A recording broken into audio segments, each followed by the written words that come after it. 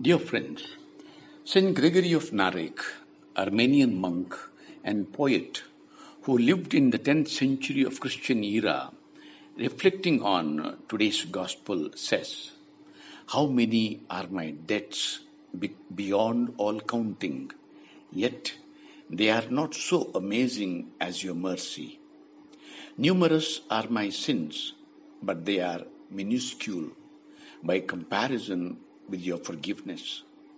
What could a little darkness do to your divine light? How can a little bit of shadow compete with your rays who are so great? How could my weak body's earthly desires be weighed in the balance with your passion and cross? How would the whole world's sins appear before the eyes of your goodness, O mighty one?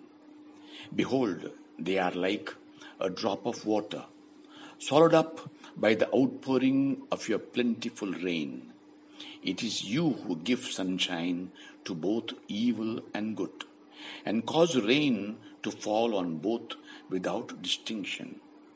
The peacefulness of some is great because they expect their reward, but those who preferred earth you forgive with mercy, and you give them the medicine of life with the first, in constant expectation of their turning back to you."